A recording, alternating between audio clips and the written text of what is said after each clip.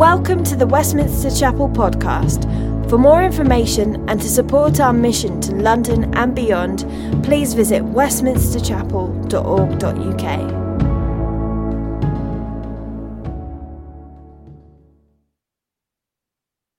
I'm going to be reading Romans 12 again up into verse 15 and then repeating 15.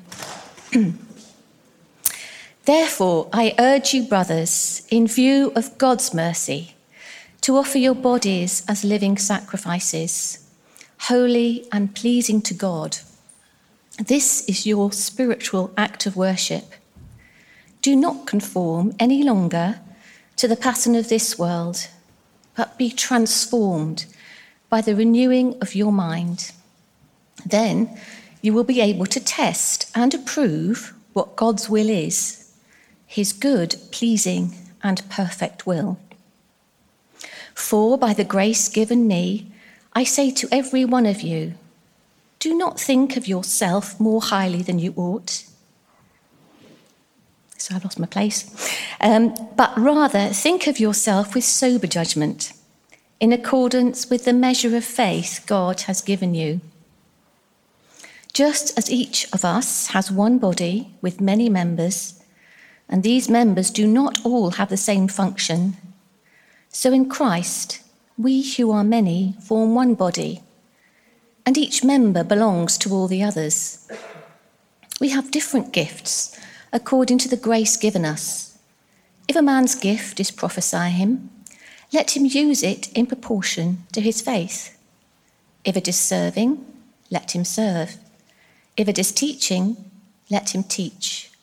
If it is encouraging, let him encourage. If it is contributing to the needs of others, let him give generously. If it is leadership, let him govern diligently. If it is showing mercy, let him do it cheerfully. Love must be sincere. Hate what is evil. Cling to what is good. Be devoted to one another in brotherly love. Honour one another above yourselves. Never be lacking in zeal, but keep your spiritual fervour, serving the Lord. Be joyful in hope, patient in affliction, faithful in prayer. Share with God's people who are in need. Practice hospitality. Bless those who persecute you. Bless and do not curse. Rejoice with those who rejoice. Mourn with those who mourn. And verse 15 again. Rejoice with those who rejoice. Mourn with those who mourn.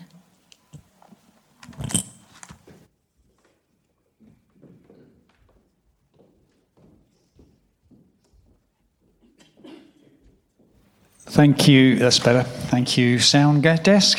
Thank you, Claire. Thank you, Paul. Great job, band. It's good to be together. Amen. Amen. The volume is on the microphone. Good. The volume in the church needs to be turned up a tweak. Amen. That's sounding a bit better. Okay. It's great to be with you. We're in for a text this morning, which is pretty, it seems fairly simple in some ways, and yet, as I hope to show you, it's very profound. And it's worth digging deeper into, way beyond a half an hour on a Sunday morning, and I hope you'll do that. Rejoice with those who rejoice and mourn with those who mourn.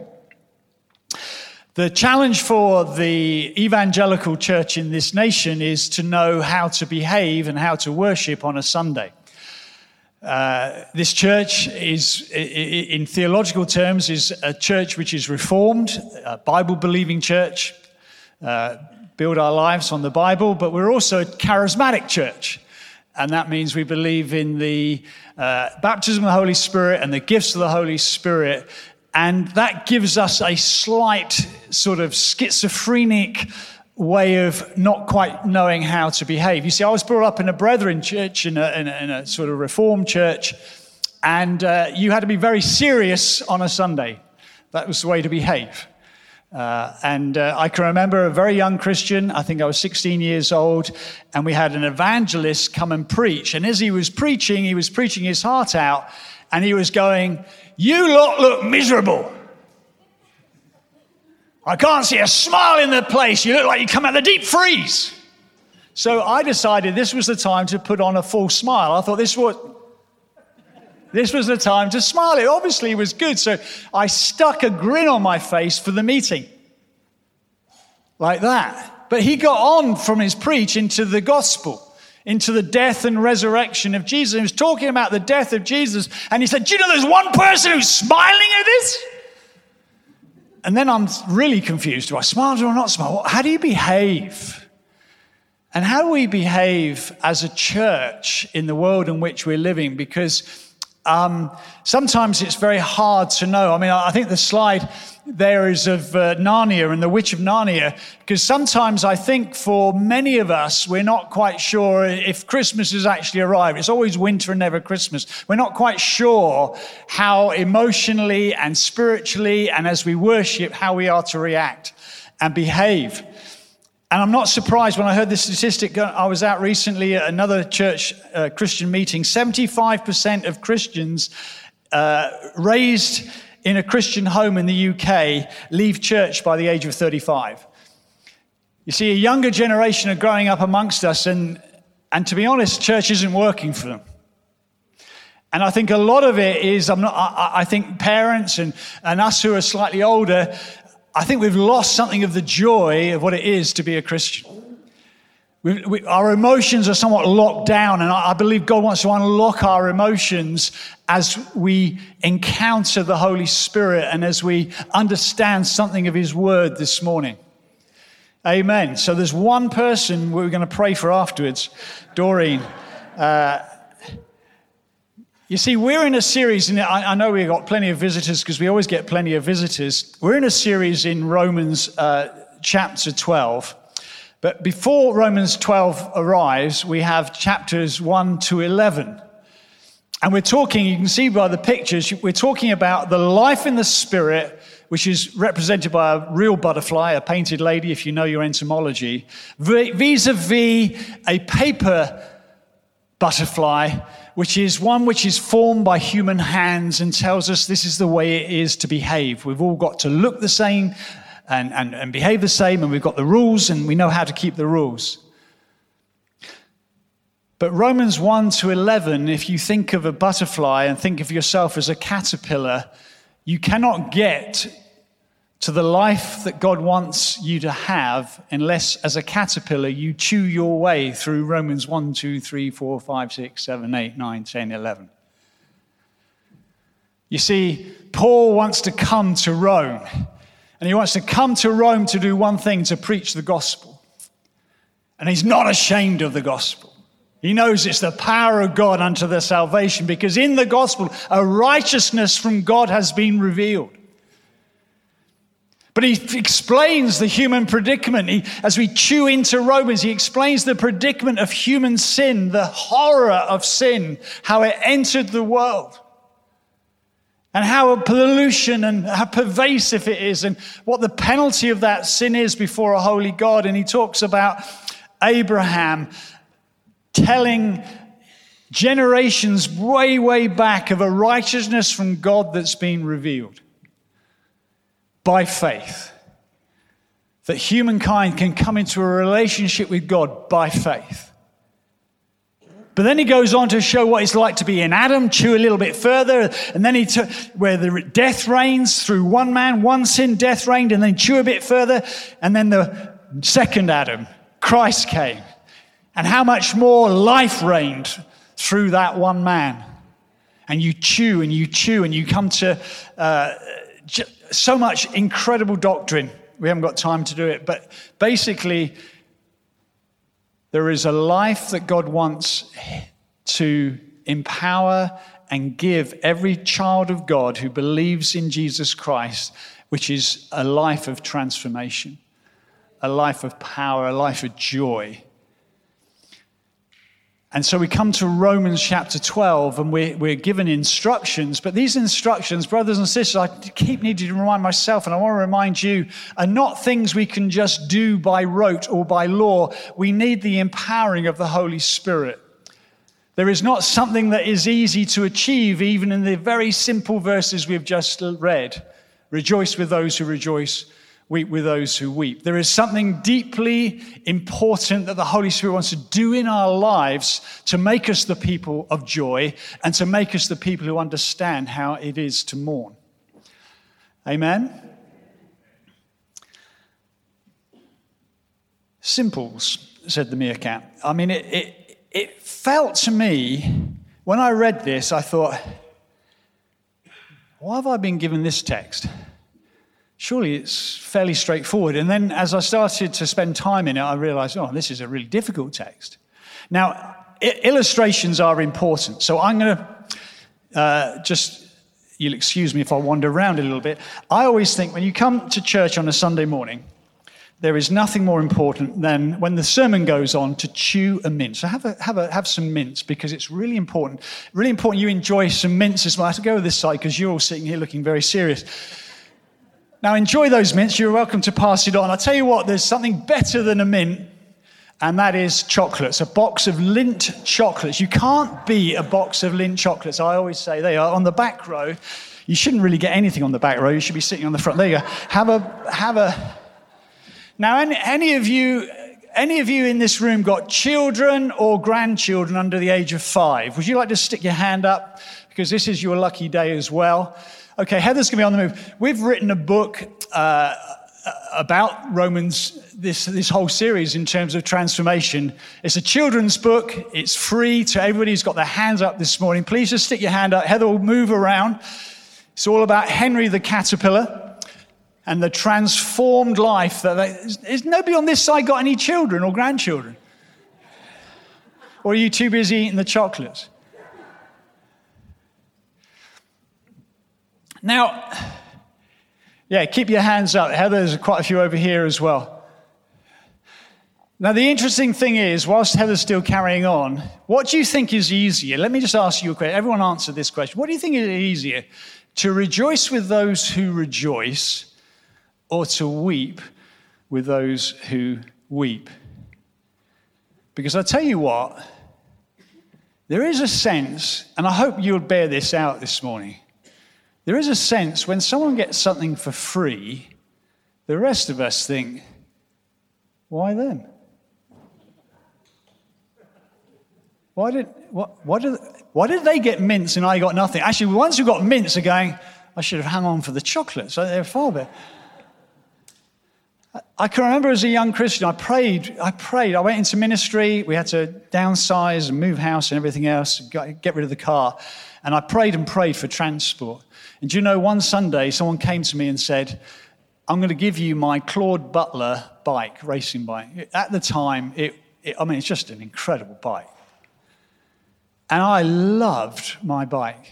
Cycled 10 miles a day into work, 10 miles back. It was a fantastic bike. And I'd share this testimony quite often. God gave me a bike. I prayed about it, and God gave me a bike. 2 years later, somebody new in the church came forward with a testimony, and he said, I was praying about transport. I needed transport. And someone gave me a brand new car. My joy went out the window. I was thinking, who is this person? They're not even doing God's work, and he's giving them a car. I'm giving up everything. Do you know what? My joy was gone. Every time I saw him turn up in the car park, I wanted to let the tires down. There was all kinds of wrong things. I could not rejoice with those that were rejoicing. And we find it easier sometimes, don't we, if we're honest, to mourn with those who mourn. It's much easier to put an arm around a shoulder and to say, hey, I'm really sorry to hear that you lost your job or whatever they're going through, than it is to rejoice with those who rejoice. So I'm encouraging you this morning, as we listen to this word unpacked, I'm encouraging you to realize this is not something you will naturally do. It is only something you can supernaturally do. Amen? Amen. Just for everyone who's wired in terms of the Greek and what have you. Rejoice is a feeling of great delight and gladness, and the Greek talks about being favorably disposed to God's grace. It's not a joy we find in the world. It's a joy by being favorably disposed to God's grace. It's an understanding of where joy originates from and the privilege of what it means to be a child of God, that we are in that waterfall of grace that will give us joy despite our circumstances. So we're not focusing here on if it's going well, you've got joy. We're focusing on the grace of God, which is ours. Despite whatever circumstances we go through, there is a river that flows and there is joy in obedience to God. Mourning, weeping, its deepest meaning is a lament of a deep, deep cry of grief. So it's not the emotional stuff we can sometimes feel at watching a soap opera or a film.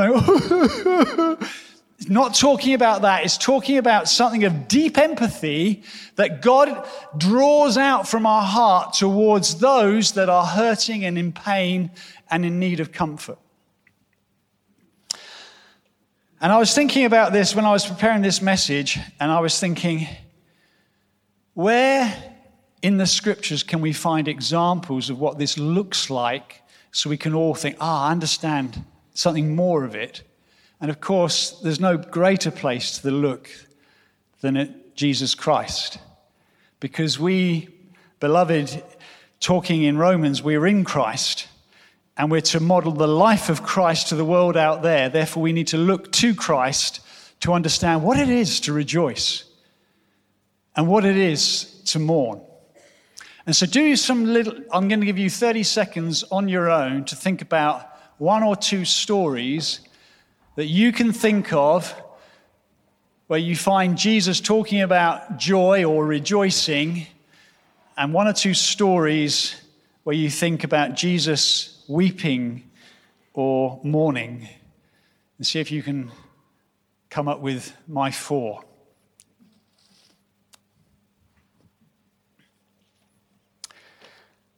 If you have a Bible, where do we find Jesus finding greatest delight? If you have a Bible, turn to Luke chapter 10. I'm going to read some verses here. Jesus has just sent out the 72. He's given them explicit instructions of how to go from town to town, into house to house, and talk and bring the kingdom of God, and heal the sick, and deliver the people from demons. And verse 17, the 72 returned with joy. There it is. Lord, even the demons submit in your name. And Jesus said, I saw Satan fall like lightning from heaven. I have given you authority to trample on snakes and scorpions, to overcome all the power of the enemy. Nothing will harm you. However, do not rejoice that the spirits submit to you, but rejoice that your names are written in heaven. Amen. The disciples are buzzing. They're doing what the Church of Jesus Christ needs to be doing today. Going out with the gospel, with the good news, with the authority that Christ has given us, and declaring the kingdom of God, making disciples, healing the sick, raising the dead, delivering from demons. They are buzzing. They're coming in. I can imagine we're high-fiving. Did you see that? Did you see when I laid hand? Whoa! That person was crawling like a serpent on the... Wow, it's fantastic. And then we said, in the name of Jesus, wow, and he got up, and it was just brilliant. And all that excitement, all that joy, which needs to be ours, brothers and sisters, because testimony is an important part of our worship. I heard some testimonies this week from leaders as we gathered at Commission Prayer and Fasting. Oh, it was so good. Salvation stories, stories from Muslim background. It's just incredible listening to these wonderful testimonies of what God is doing. And we need to hear that Sunday by Sunday. So please come with your stories, because we do need to hear it. It lifts all of our faith. But in the midst of that joy, there is a greater joy. And Jesus says, look, guys, just calm down a minute. This is great. But I want you to know, don't rejoice over that stuff. That's rejoicing with a small r. I want you to rejoice and always rejoice with a capital R. Because I want you to know in heaven there is a library. And in that library there are books. And in those books there are registers. And when you pull the register down and you go down the names, there are your names written in blood for all eternity. Brothers and sisters, 1,000,000 years from now, 1,000,000 years from now, you can go to that very place and you can draw out that very register and you can find your name written in the Lamb's blood. Saved on that day you trusted Jesus Christ as your Lord and Savior. And no man, no circumstance, nothing can pluck you from his hand. You are eternally saved.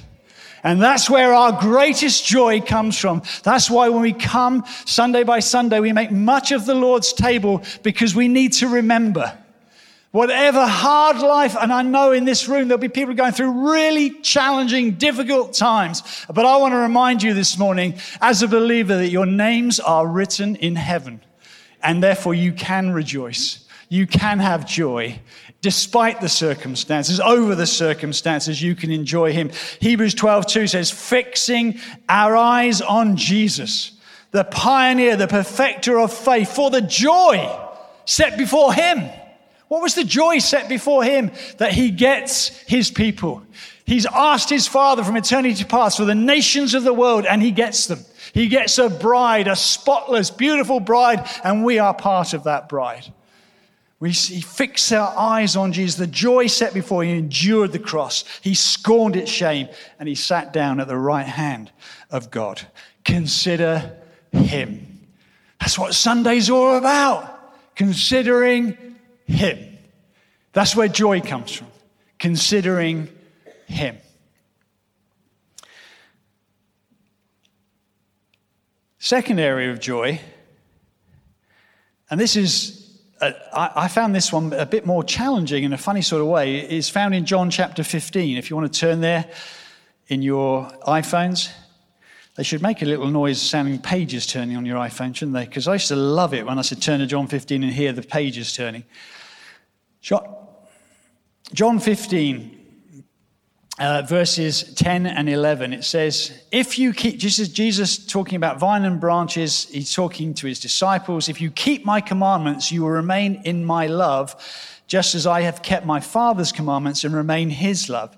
I've told you this so that my joy may be in you and that your joy may be complete. My command is this, love one another as I've loved you. Greater love has no one than this, that a man lays down his life for his friends.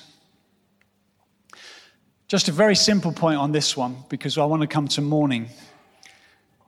But the love language of heaven, if you haven't picked this up, is obedience. Jesus perfectly loves his Father and shows perfect obedience even to death upon a cross. When we listen to the word of God Sunday by Sunday, listening alone will do us no good whatsoever. In fact, it can do us harm if we just make it intellectual. Jesus says you'll be blessed if you do this, if you put this into practice. This whole series in Romans is to try and teach us that actually when we gather as a body, and that we have different gifts and different ministries and different opportunities to bring stuff in order to strengthen the body and encourage the body.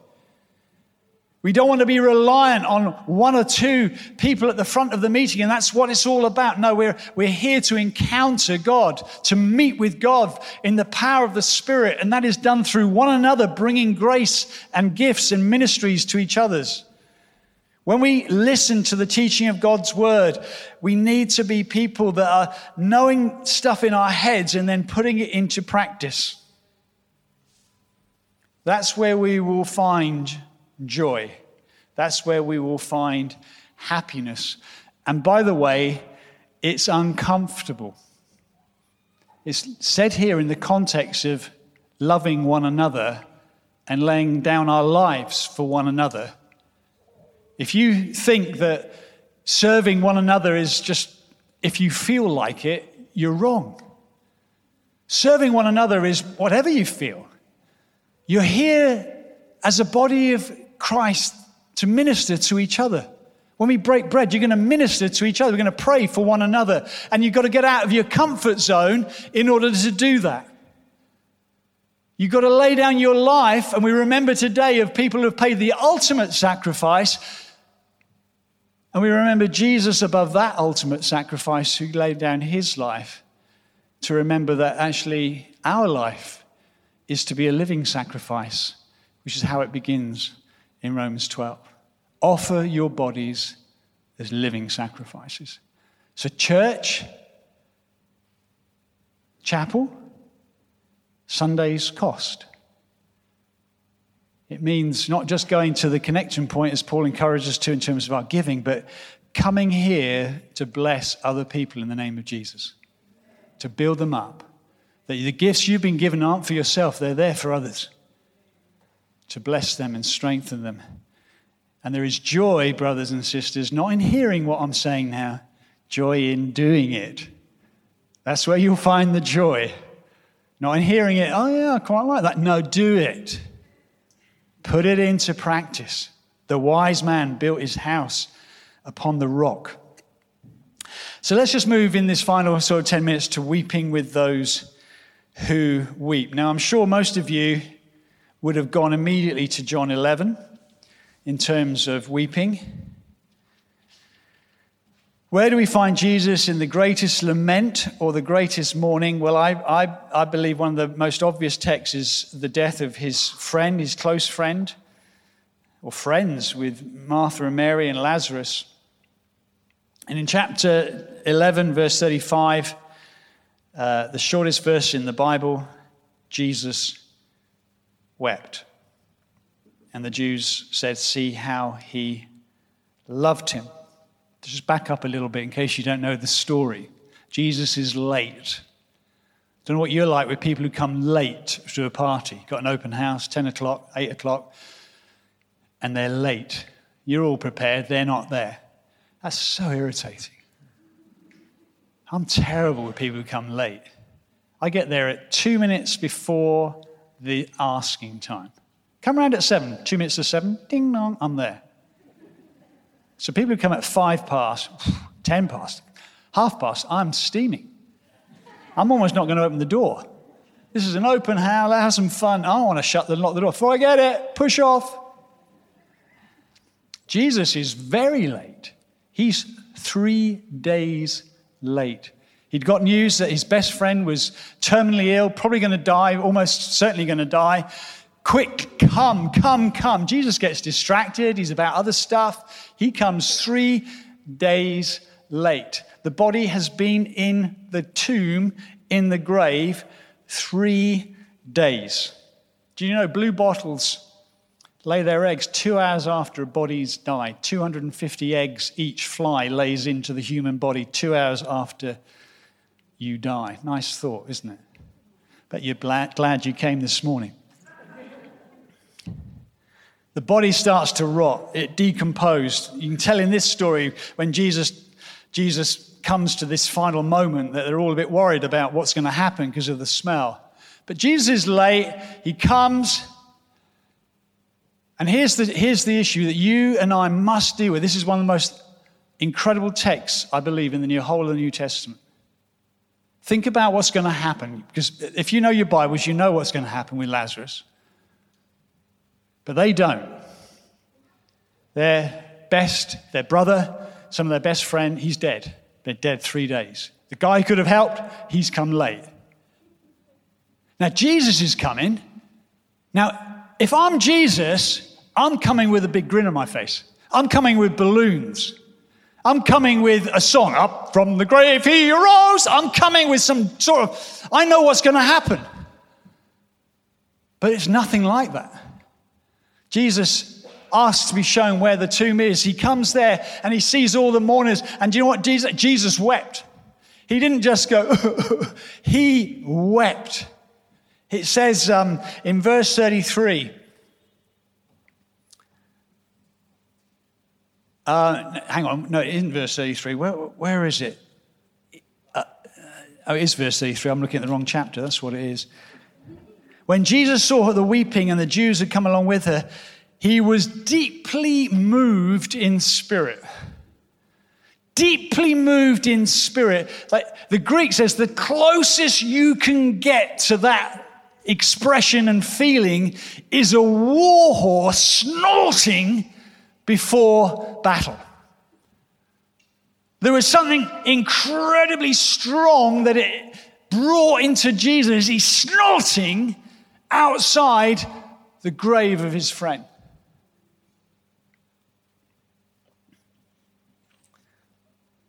You see, Jesus is God. He's one with his Father.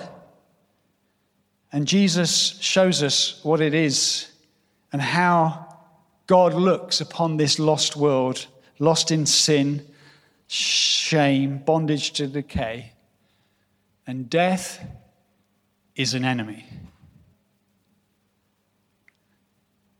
Our faith in Jesus is in Jesus Christ, who came to rescue us from the power and penalty of sin. The grave talks of emptiness. It talks of waste. It talks about all the things that have been lost, the life that was lived, and all the wonderful things that life encapsulated has now all been lost. And now the winner is the worm. The winner is the fire, the flames that burn up that corpse. And all the wicked forces of evil in the heavenly realms that grab like great big huge giant squid and grab mankind and pull them into eternity without God. Jesus snorts at this. He's angry with this. He's filled with compassion with this because he wants to rescue. He wants to save. He wants to pull people to himself and to the love of Almighty God. And we, brothers and sisters, that hate with perfect hatred death and everything associated with sickness and ill health and brokenness and disease. And we're called to weep with those who weep, to feel God's love, God's emotion, and to be drawn into that compassion. Now, Jesus, let it be clear, faced down the grave. He faced down loss. He faced down darkness and judgment and hell. And death has now been defeated. Because he died and 3 days later raised again in the power of the Spirit to the right hand of the Father on high. Death has been defeated. It says in 1 Corinthians 15, the sting of death is sin and the power of sin is the law. But thanks be to God, he gives us victory through our Lord Jesus Christ. Death is our enemy. Brothers and sisters, it's not, oh, how sad, sad, sad. Death is not part of God's eternal, it's not part of his nature or his character. It's an enemy that's invaded this world, and Jesus is going to have the last word over that. And we need to be at war with everything that surrounds death in the name of Jesus. We need to be praying for the sick. We need to be looking for God's deliverance. But we need to be preaching a gospel that even when people die, brothers and sisters die, that's not the final word. Jesus has the final word. And they will be raised. In the twinkling of an eye, they'll be raised incorruptible, new bodies, to live in a new eternity, a new place that God has rescued, a new heaven and earth that God has prepared for us. So the closer we are to Jesus Christ, I would submit to you, the easier we find it to mourn with those who mourn. When we turn on our television sets, brothers and sisters, let's not turn them on to condemn Israel, Hamas, whoever it might be, whatever wickedness is going on. Let's not be quick to judge, but let us be moved with the innocent people who are being killed every day because of sin and because of wickedness. And let's remind ourselves of the one who does care. Our God is not removed from the suffering of this world. He came to this world in the form of Jesus Christ, the perfect man, to show us how God views this world, how he views sin and how he views death, and how Jesus is the only hope for our world. And the gospel is something that we need to proclaim and preach because he has won. He has defeated sin and Satan and death through his power on the cross and his resurrection. And the final morning, which I'm not going to spend any time on because I want to pray for you, is when he mourns over Jerusalem in Luke 19. How he looks over a city and cries over a city and says, you don't realize the time of God's coming is near. That people in that city who had turned their back on the Messiah, AD 70 was only years away when Rome would come and destroy that city. I want to encourage us as a church. We're based in central London. By the grace of God, we're here in the city of London with the responsibility to pray for this city and to weep for this city. Get in a high place, go on a bridge, watch the crowds, and hear the words of Jesus. They are like sheep without a shepherd. We crossed over the 300,000 that were queuing and marching in Victoria yesterday of Palestinians and felt their anger, they felt their grief, felt their questions. Be moved, brothers and sisters, by God's compassion. They are sheep without a shepherd. And the answer is Jesus Christ, the gospel. And God's entrusted us with the gospel. And we're not ashamed of the gospel because it is the power of God for the salvation of everyone who believes. So how do we finish this message this morning? Well, I think God wants to release us to be more vocal in our joy and more empathetic in the way we pray for our lost world. Can you remember those of us who do stuff online when you had to go online with COVID? And you remember the most common phrase that was used, you're on mute. How annoying it was that. You just said the most incredible thing and everyone's going, you're on mute. It's like, oh, I'll never be able to say that again. I feel that Westminster Chapel, I think we're a bit on mute. I think we've got to find our voice. I think we've got to find our voice on Sunday mornings, bringing gifts that please the King and are here to bless one another. I think we've got to find our voice in terms of the gospel. I think we've turned that right down. We're afraid of offending people. But the gospel is an offense.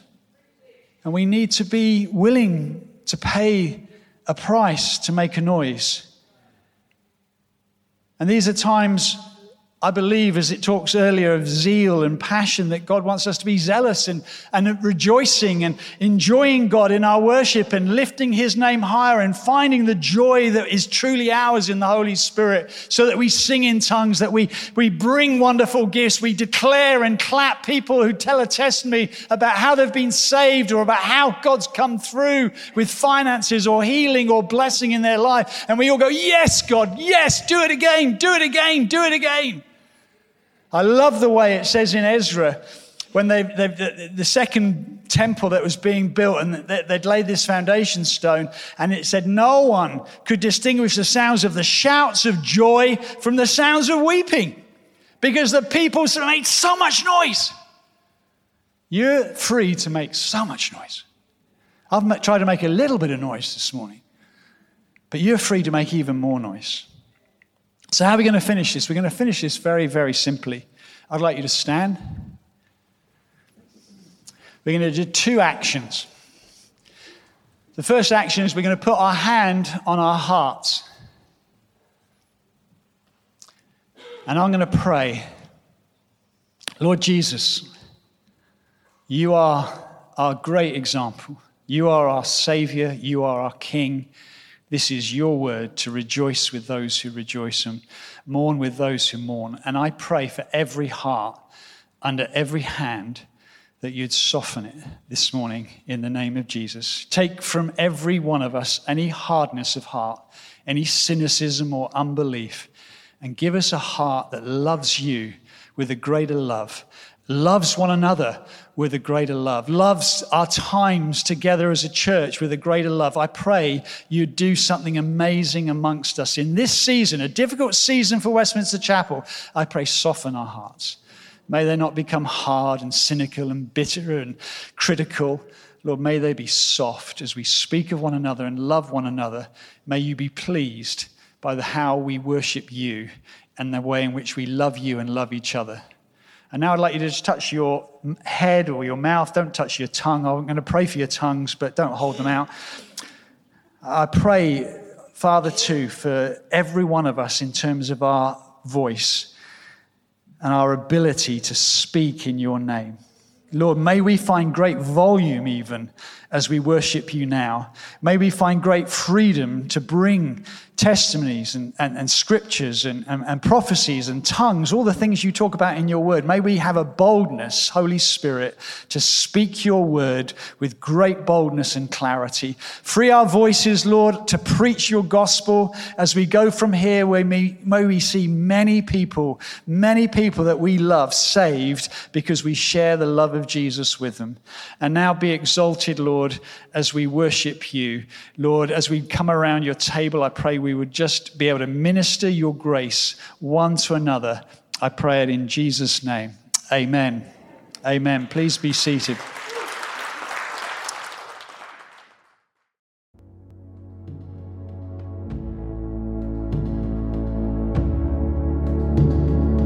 Thanks for listening to sermon audio from Westminster Chapel. If you'd like to partner with us in making disciples and sharing the gospel, please consider making a one-off or regular donation. Visit westminsterchapel.org.uk/giving to find out how.